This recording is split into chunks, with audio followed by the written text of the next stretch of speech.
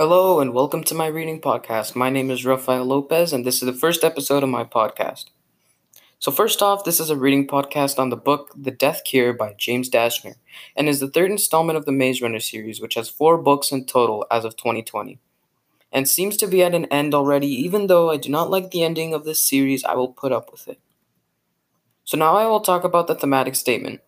I believe that this series mainly focuses on the theme of friendship and trust because without it, it really wouldn't have worked out the same because they got that far through teamwork and the trust they had with each other. The genre of this series is a sci-fi fantasy, and they're all chapter books. This is a book about a group of young men and a young woman that survived a variety of tests to see if they're worthy to be put back into the world. While they're trying to stop the main antagonist Wicked's evil plans, Wicked puts them through a bunch of tests which they survived. A moving maze with enormous snail monsters with spikes on their side and on their feet. The name of these things are aggrievers, and the maze would move every day, shifting around, changing the way the maze is every single day. Another test was surviving a burning hot desert full of armed mercenaries and little to no supplies at all. This book strays away far from those other books. And this time they are set in a future city controlled by Wicked. And this time they face zombie like creatures that, if you're slightly scratched or they bite you, you immediately start to lose your life and turn into the zombies with no emotions or memories. This book is one of the more emotional ones, but one of the best books I've ever read.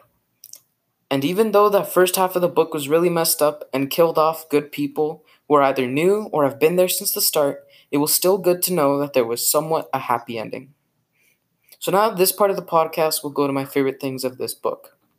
This book was exciting to read from the start. After feeling all the intensity from the last 2 books, I was prepared to read the third one. And it didn't feel like I was reading the same series. It felt very good. It felt very different in a good way. This one started off differently. It started calmly with Thomas in an isolated room for insane people, while Wicked was watching him and all who were captured. Even though it didn't start nice, but it started different, which I did like.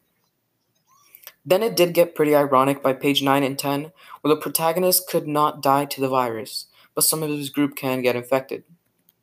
Now, to support my thematic statement even further, in the first book, they needed everyone that could muster up the strength to hold a spear and fight off the grievers, while Thomas and Co. go in the little wormhole that take them to a small lab-like room that has a computer needing a code that they work together to be able to get through.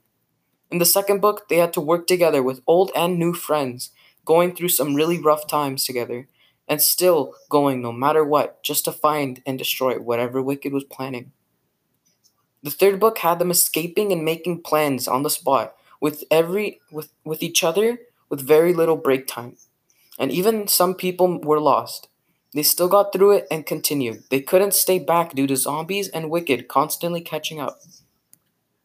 There are 4 books in this series, and I do really suggest reading this series because it really changed my opinion on books. Because the aspects this book has just felt connected for some reason.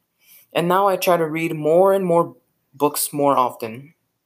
Thank you for listening and have a great rest of your day. All of my sources came from myself and from the book.